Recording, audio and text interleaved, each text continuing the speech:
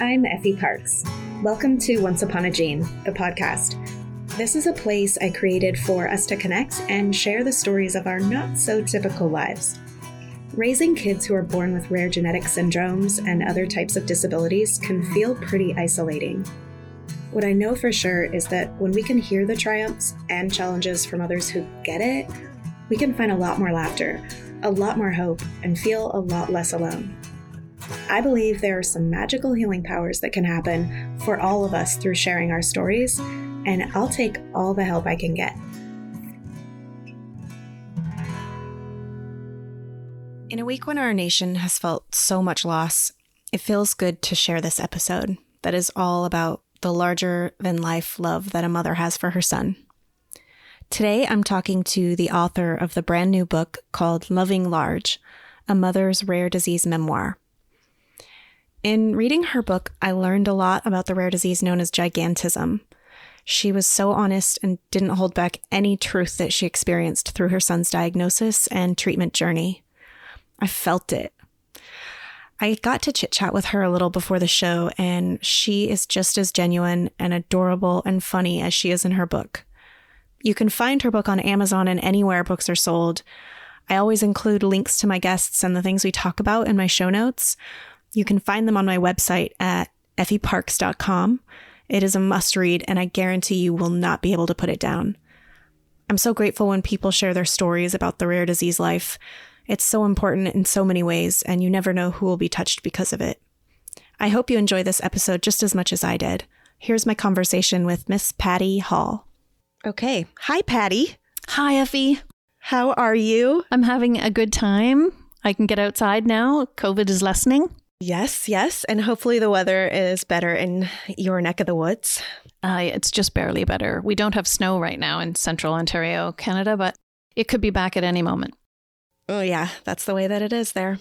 I saw snow back in my hometown just this week, so it might be coming for you. That's not right. Well, I am so excited and so thankful that I get to chat with you today.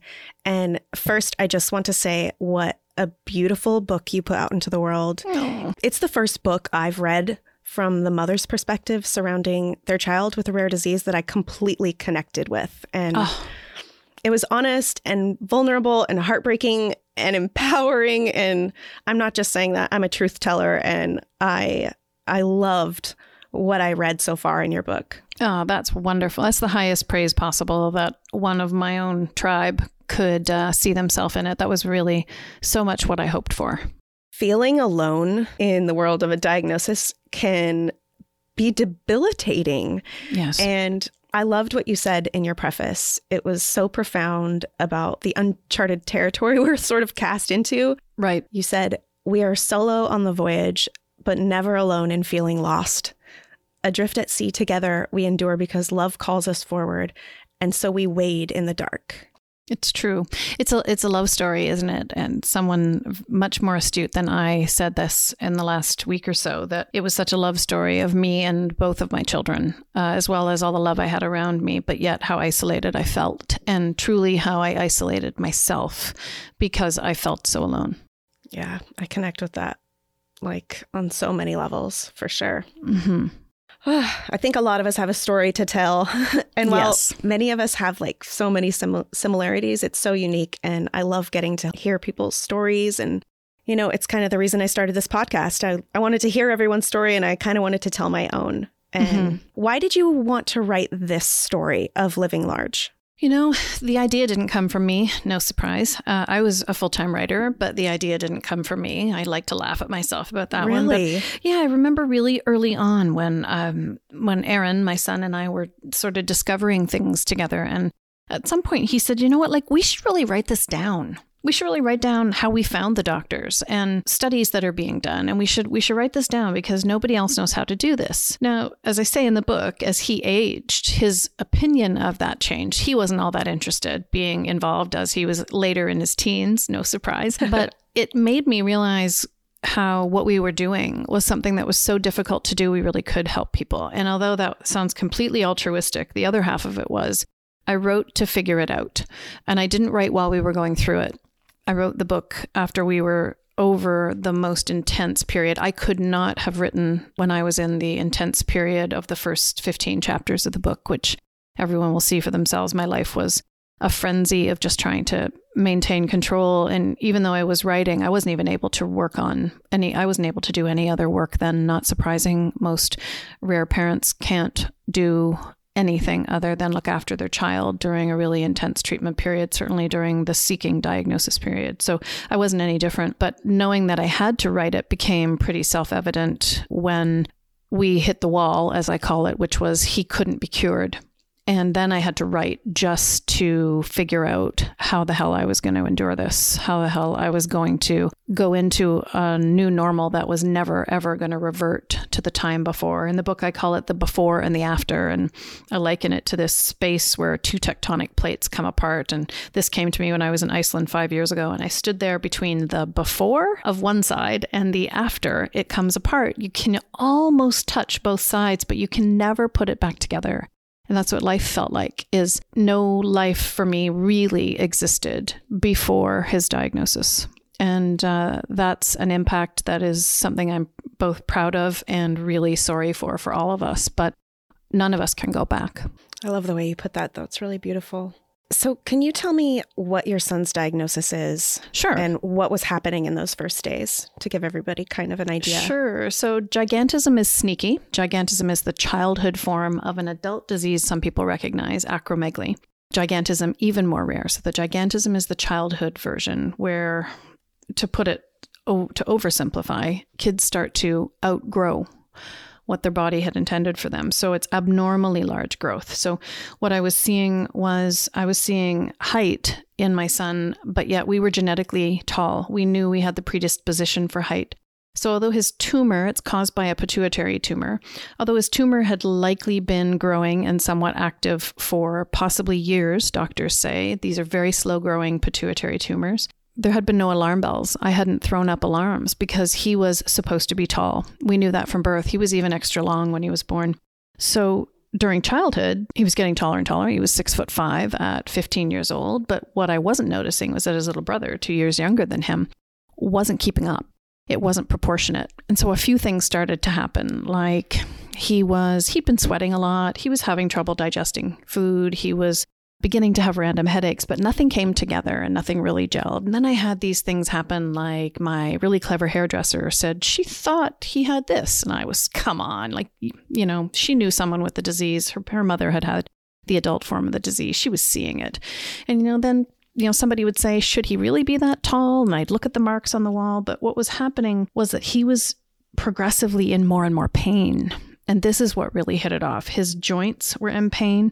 And he was also starting to have headaches. It was the headaches that tipped us off. And why? Because he came to me complaining and he said, seriously, like my knees hurt so badly, I can't climb a flight of stairs. And these headaches, Mom.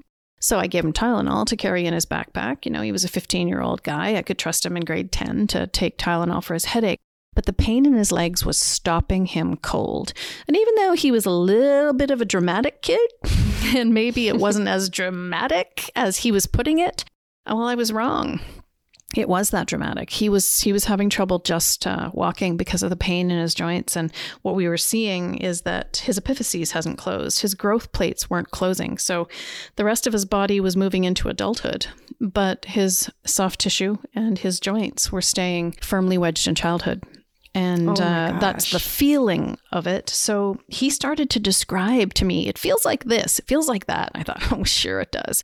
And sure enough, as you learn in the book, he was exactly right, that what he was feeling and what he was afraid of actually was going on. So he, a very clever pediatrician, diagnosed him instantly. And she'd never seen another case, and she won't ever see another case, but she was able to put the symptoms all together. And my son was not very happy with me for dragging him to the doctor. But of course, I'm pretty thankful that I did. Yes, we're all thankful that you did. So how long did it take for some sort of treatment plan to be had for Aaron and his pain and his headaches?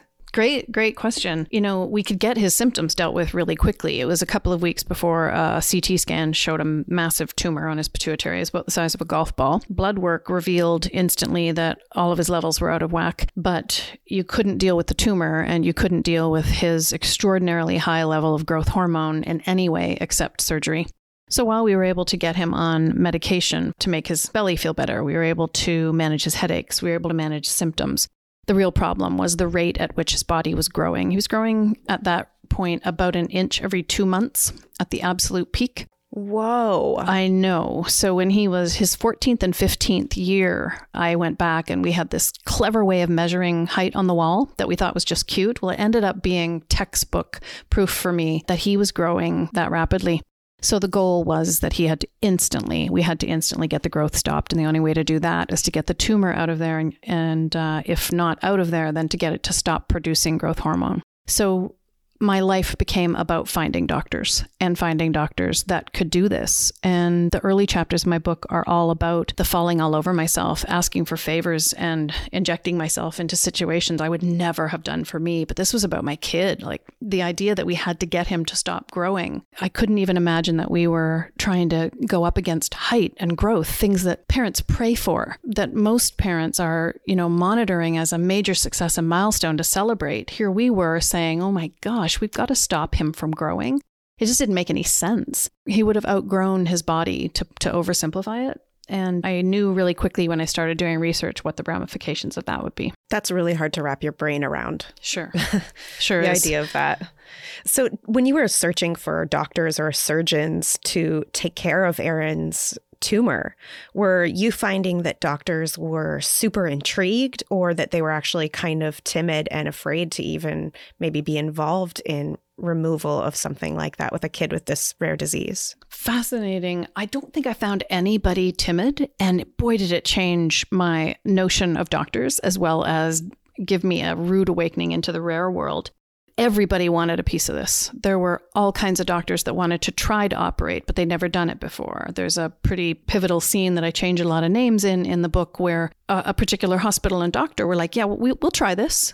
And I'm like, no, you're not going to try this. I'm going to find somebody who's operated on a 16-year-old, a then 16-year-old child. And I did. And I think one of the wonders of my story and Aaron's his treatment background is that through a series of coincidences, which actually don't exist, as we all know, I was able to get him to a surgeon who had done a surgery like this on a young man close to Aaron's age just a few months before. He ended up being a surgeon who had taken care of my father after a terrible car accident years before. And that series of events got Aaron dealt with quickly because I didn't know at one point if we would have to uproot our lives and move to the US. We live in central Canada. I didn't know how far we were going to have to go to find a doctor. I knew where there was a doctor that could operate, and I knew that was California. But what I quickly found out was that the central Canada, Toronto in particular, has the 3 or 4 Canadian experts in the disease. So yes. Luck of the draw. Wow, that's incredible. It is. We talk a lot on the show about when you're new to this and you're in these doctor's appointments and they're terrifying and maybe doctors know a lot and maybe doctors know nothing about the subject, but trusting your gut in the situations of what you should do and where you should go and how you should pivot as a parent and making these decisions for your kid it's incredible. And I think it's a learned skill for a lot of us, being able to ask questions and challenge doctors. And it seems like you were so good at that right off the bat and you just became like this mama bear. And it's not true. It's not true in the beginning, but I quite often would literally, and Aaron would do this too. He would like, where is that voice coming from? Right. And a couple of times he would like high five me when there were some pretty dramatic moments where I was feeling a lot like my kid was on stage or, part of a circus sideshow. I really did have to speak up. I was just disgusted with how they had forgotten that a 16-year-old kid was in the room. But the thing is he looked like a grown man to them, right? The visual difference to them. He was expected to respond as an adult. He was expected to have the attention span and decision-making capability of an adult because he was standing 6'6" at that point. And quite often I found myself I couldn't bite back the feeling that I had to do something for him because he just couldn't do it for himself. And I was disgusted. You know, there were many times where it was, hey, he's 16 years old. Like, can we please protect his privacy? And he doesn't have to hear all of this. You know, there were a lot of times where I would just ask them to edit it out. But mostly I let Aaron choose. And that was a deciding factor in our relationship and us staying close through all of this.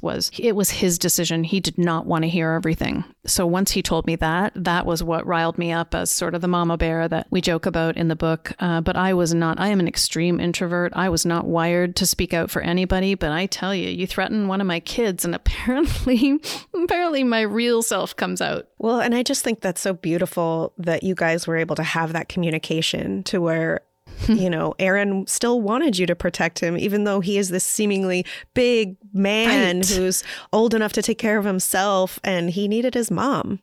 Yeah, you know, fear makes us, fear's the common denominator, right? He was terrified. And, you know, the spoiler alert is that he has the last word in the book. Aaron always has the last word. But he has the last word in the book where he wrote a letter that is included in the book. And when he wrote that, it really told me that we had done right by each other. You know, this was a journey that we were on together, but I didn't always know how he was feeling because he didn't want to talk about it. He just wanted to get through it, and he wanted me to do the feeling for both of us. That letter from Aaron, I really respected you for inviting him to include that letter. And I found what he said so moving. And it really is just a testament to your love and support of each other to both validate each other so much. Mm-hmm. We didn't know we were doing it. You know, I mean, don't give us too much credit. When we were in it, it was tough. But, you know, as you said, you have two things. You have unquenchable love for this person. Mine wasn't a little guy, but he was always a little guy to me. But you have this limitless love for them. And his terror was my job. You know, I was very keen that he might be 15 and 16 and later 17 and 18, but his fear was on me. And whether or not that was the healthiest way for me to approach it, it doesn't matter now, hindsight and all of that, but it was what we did. All I knew is that I wanted him to guide this thing as much as he possibly could stand to. And as a parent, I would have to do the rest because I really thought that was my job. I really felt like it was just what any parent would do. Yeah, I agree with you. When I was looking at your table of contents, one of the chapters was called Wrecking Ball. And I was like, oh yeah, I'm 100% on board on everything that's probably in that chapter. Yeah. And I really appreciate how in the book, you really didn't hold back. And, you know, you didn't hold back with a lot of explanation about the anger issue. And I think the anger that some of us feel as parents isn't always super accepted, and it's not necessarily brought to life. And I know that you said that you felt shame around some of that in certain situations, but Patty, I'm not ashamed for you. I'm so thankful that you talk about it and bring a conversation to it, because there's some very dark and disturbing places that we go as parents when our kids have a diagnosis. Yep. And I had anger in places I'd never had anger before, and I'm not particularly good at anger. I literally didn't have any experience of it in my marriage. I didn't have any experience of it in childhood. I'd never really had my own temper, although my sister might say something different. But it was this boiling cauldron in me. I could not stop it.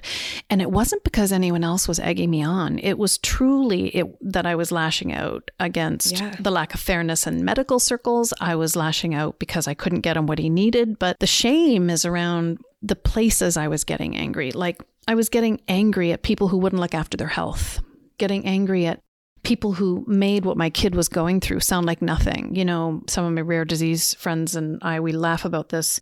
It's horrible, but dark humor gets us through. And it was, oh, well, at least it's not this disease. And, well, you know, it could be worse. It could be that disease. And I just stand there with, you know, and my chin falls to the ground. It's like, well, it could be, but how is anything comparing this to something else going to get us to feel better? You know, we're all in this together. And that was how Aaron and I managed. We did look around and look and say, okay, today it could be worse if. Today it could be worse if. You know, we were constantly getting bad news. And getting that attitude of, okay, today we're looking at this, we're not looking at the big picture. That was how we both managed the anger. And, I had to not set an example, but I had to be the guide. If I was blowing up all the time, what was he going to do? And there were times when he had every right to be angry, and he's not very proud of that today. His anger was something that he looks back on and wishes he didn't have, but I thought he was so justified to feel as angry as he did. I was glad he was expressing it. Absolutely. I think that's important. And I think it's important that he knows that you feel that way, because when stuff like that gets pushed down, we all know what happens. Yes, we do know what happens. Ugh, Patty, there was another part of your book. Okay. On page 165, you talk about the memories of snuggling Aaron and probably your other son, and remembering the smell of what I'm assuming is the pink Johnson & Johnson lotion that we all have a nostalgic memory to. Of course. And baby powder, and you were caressing, those silky, squishy baby cheeks. Mm-hmm. And then also like being intruded from the days of being like impatient and smelling the latex and smelling the medical equipment and having that flood just like, uninvitedly intrude on these moments that you have that you've kept so close, and then it's a burning ball of fire all of a sudden. Yeah. Have you found that you're more okay when those memories come flooding into you? Are they less exposing than they used to be? They sure are. But I tell you, I would be a fool to convince myself I won't smell them again. I won't have this. I think I call it the olfactory smackdown in the book. That's good. And what it is that I have revisited it. I mean, Aaron had surgeries, and then now he goes for regular MRIs and follow-ups. And although I go with him on appointments 90% of the time, because we still kind of love hanging out and having a good time. Mostly it's because I feed him and I do the driving, if you want the truth. But we do that stuff now, and what gets me through now is I look around and I see my pain on other people's faces now. And although we don't go to children's hospitals now, because Aaron ultimately was treated in an adult hospital because we needed the experienced surgeon, the experienced doctor, and we needed a bed that would fit him because he was 6'6". That's what gets me through is I see my anguish on someone else's face. And when I smell it now, it reminds me, but it doesn't take me back. And that's just the blessing of time, and that he hasn't had another surgical intervention since the first one. It could happen again. I don't know when, and we won't know when. But right now, it's a matter of maintenance that fortunately he has medication that is working to keep the piece of tumor that remains. It's keeping it at bay. He did have radiation that has knocked back the tumor, whether it's never made it smaller, but it has made it not be actively producing at the levels that it was. We'll cross that bridge, when we come to it. Now he's an adult and will make those decisions for himself, but I don't think he'll want to make them alone. But what it is I wonder what he remembers, and I just don't have the heart to ask him. I wonder the smell of latex or latex gloves or adhesive or gauze. I wonder what the smells of first aid kits make him think of, and I don't think I could bear to hear him describe it. Just imagining that makes me kind of ill, mm-hmm. Like what he probably thinks about it. You're right. And he does still remember every single detail of the most difficult times. Occasionally something will come up in conversation and he'll say, remember when, or how long do you think that was? Or who do you think was in the room when? Just to sort of buff up his own memory. And I'll tell you, I like to pretend I don't remember, but he knows I wrote a book, so I think he'd call me on it. What? Well, I'm just so happy you did, and really the both of you for sharing this part of your story, because I think that the value that's in this, especially for new parents and parents like me, and even parents like you who maybe have gone over what the worst is so far, that have still maybe never visited kind of the emotional part of it.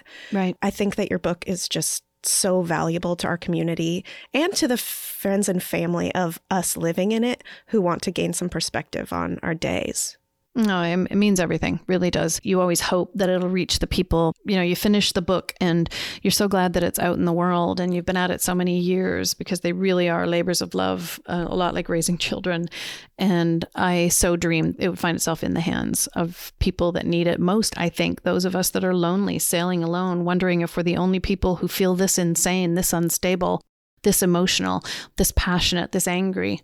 And drop everything, including our marriages, best friends, other relationships, dignity, health, everything to be what our child needs. And I was proud to be part of the group of rare moms that I have met over the years who have done what I did, because we do it by sheer instinct. Nothing drives you like your child being in need. All of this stuff just makes the path easier for the next family. And if that is what we can do, it's just such a big give. It really is. You know, you said how I didn't hold back, and I think what is there to hold back now? And I know that personally I went farther, but you know, believe it or not, there is stuff I held back, but there wasn't any point, because who was I helping? And it wasn't true. It wouldn't be true to say that I, you know, spoiler alert, that I didn't have a complete breakdown. I did, but all that mattered to me was my kids didn't know. I didn't really care who else knew. I just never wanted the boys to know. I never wanted them to become my caregiver. So the pieces that I was able to reveal, I've wrestled with. And they'll never read it, so they'll never know, because they are not interested at all. Well, I guess there's the blessing in boys. I think that's true. He reminds me a lot of a bunch of my nephews. Bless their hearts. Yeah, they strong-willed. I think that's what I would say. Although, you know what, I don't know if his personality was as changed as mine. I believe it was. I believe that he is the person he is because of the disease and in spite of the disease, right? He's certainly, he has never let it define him, but we all make the best of what we have, for sure. And he certainly does. And he carries off 6'11" and something. He carries it off with aplomb, as I say. He's got the best clothes in the world, I always say. He sounds like the man. He sounds awesome. Yeah, he's great. So was writing this memoir somewhat therapeutic for you? Like, did it help parts of you heal in a way? You know, I'm a writing coach, so I work with a lot of folks. And I tell them that it will be healing, and it is. But for me, I'm still kind of in this, to be honest. What it did help me do was figure out what I've done. And when you get to the very end of the book, the wisdom about how I've lived my last 10 years comes from Aaron. And he reflects on what he has seen me do in the last 10 years. And I won't give this piece away, but putting the finishing touches on a book that I had written, I wrote twice over a 5 or 6 year period because so much changed in our lives.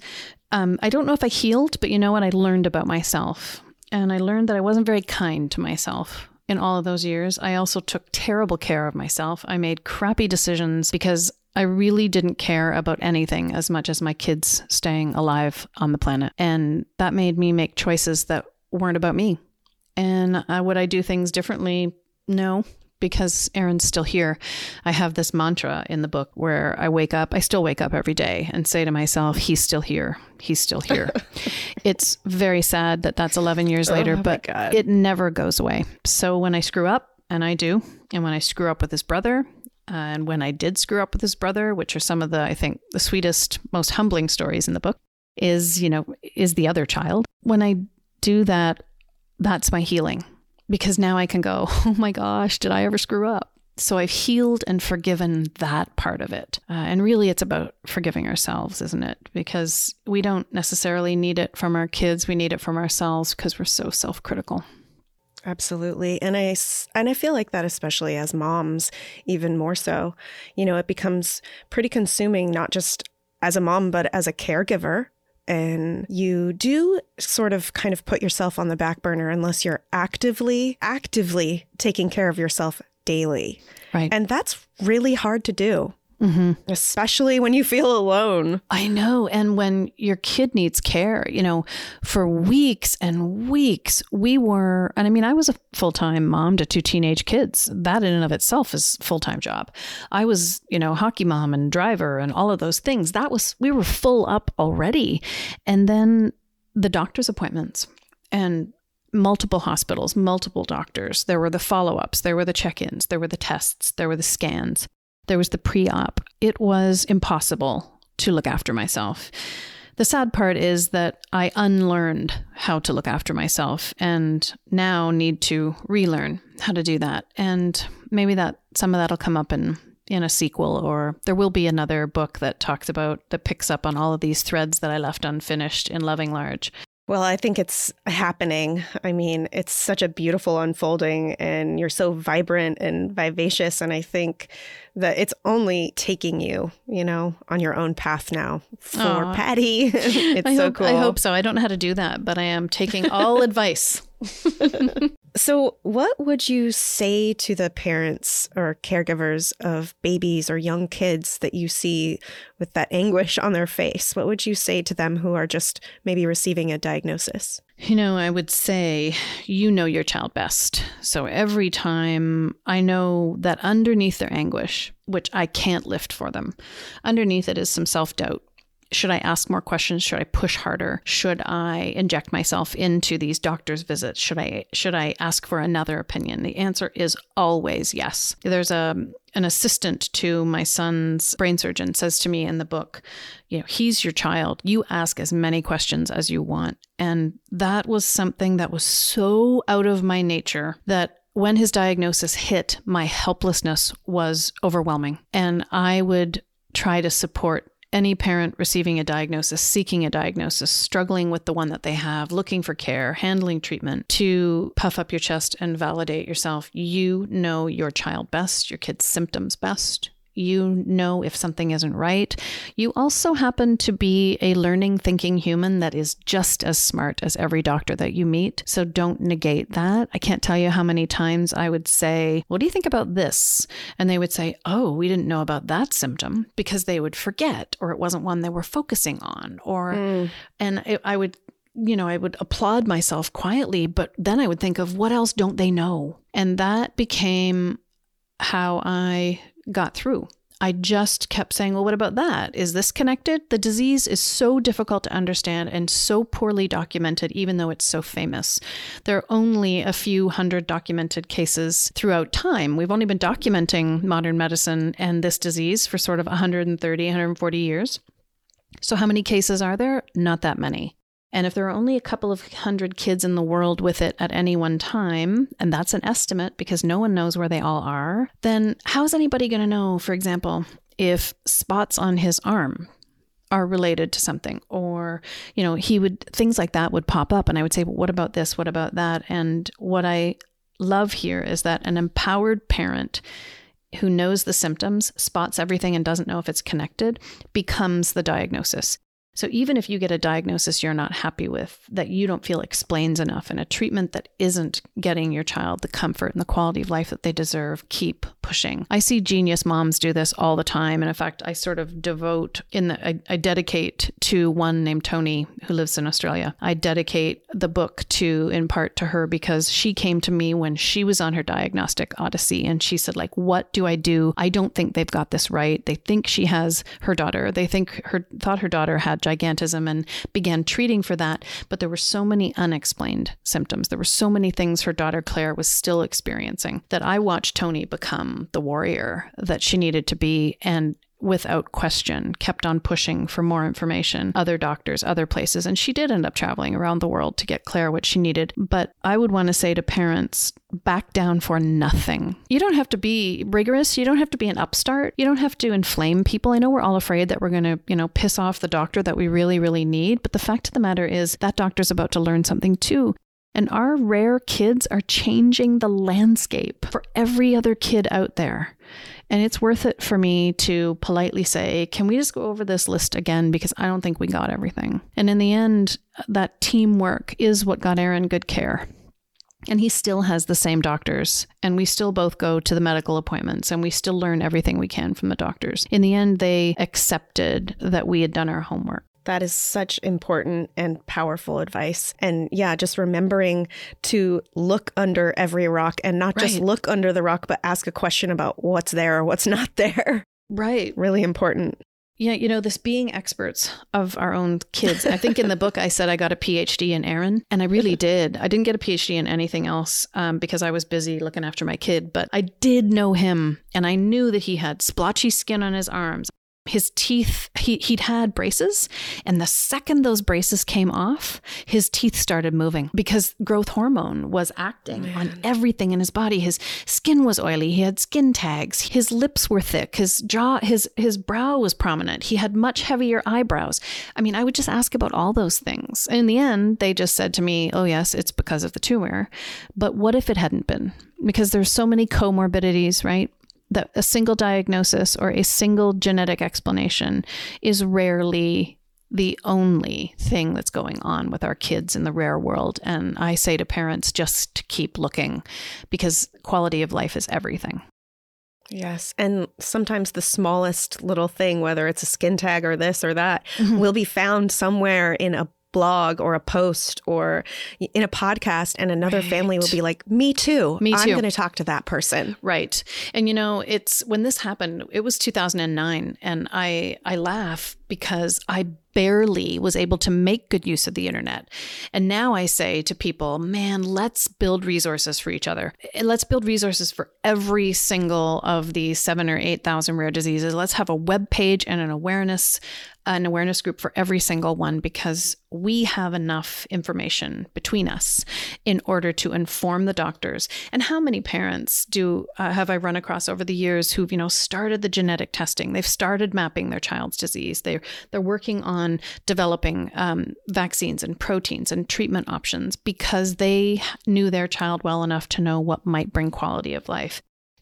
Lorenzo's Oil is an old movie, but it is as true today as it was true for those parents then, that they did the research to get their child what would improve his quality of life and his longevity. I think every single one of us is capable of doing it. I'm totally cognizant of the parents who are 24/7 caring for their kids and feel that reaction when I say something like this. Well, easy for you. Your kid had a diagnosis. It's true. I knew that every single day. And I felt so conscious of the fact that my kid had a diagnosis of a really famous disease, but it wasn't going to guarantee his life. It was only going to get the list of treatment options in front of me, and the rest was completely unknown. So, and up to you. And up really. Really was. Yep, it really was. And I'm thankful that I just had the energy to stay with it until we got him what he needed. You killed it, Patty. So far, so good.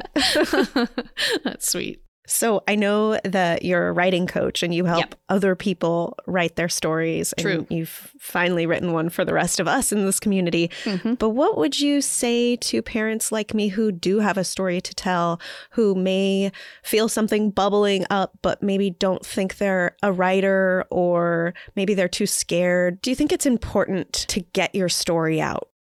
If you're ready to talk about it, yes. If you're not ready to talk about it, find an awareness association where you can at least banter with folks who will answer the questions with the same information. They'll take the words right out of your mouth. And I think that finding other families whose child has suffered with the symptomology or as close to your disease label or genetic label, that's the answer. I think the books are born later.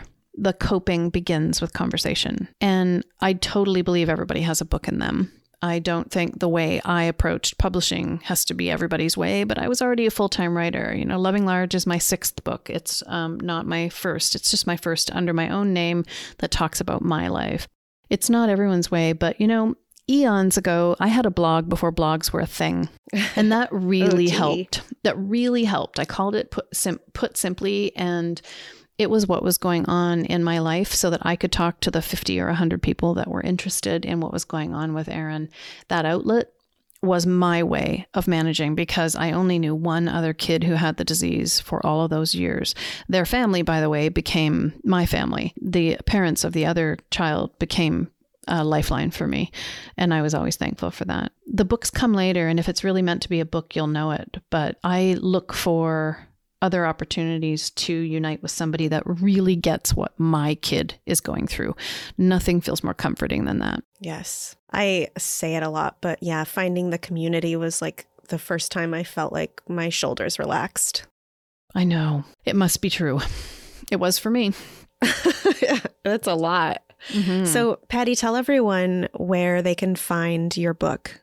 Sure. So it's as of today, we're doing the interview on May 19th. It's available all over North America electronically. You can buy it. And now that bookstores are starting to reopen, it'll be in your bookstore. It's shipping from online it was shipping in Canada. It officially drops in the US right now. It hits Europe on June 4th. You can order it absolutely everywhere online. And if you really want to make contact with me, you can get it through my website. I send out sort of autographed, personalized copies to folks just because I like a chance to make contact with them. And I'm pattymhall.com. And literally just follow me on social media and say hello. I just love to know who it's reaching and who it resonates with. Okay. Thank you so much, Patty. I can't wait for everyone to read your book. Oh, and I'm really excited to share our conversation. Thank you. You're welcome. My pleasure. I hope you've been enjoying this podcast. If you like what you hear, please share this show with your people, and please make sure to rate and review it on iTunes or wherever you get your podcasts. You can also head over to Instagram, Facebook, and Twitter to connect with me and stay updated on the show. If you're interested in sharing your story, or if you have anything you would like to contribute, please submit it to my website at effieparks.com. Thank you so much for listening to the show and for supporting me along the way. I appreciate y'all so much. I don't know what kind of day you're having, but if you need a little pick-me-up, Ford's got you.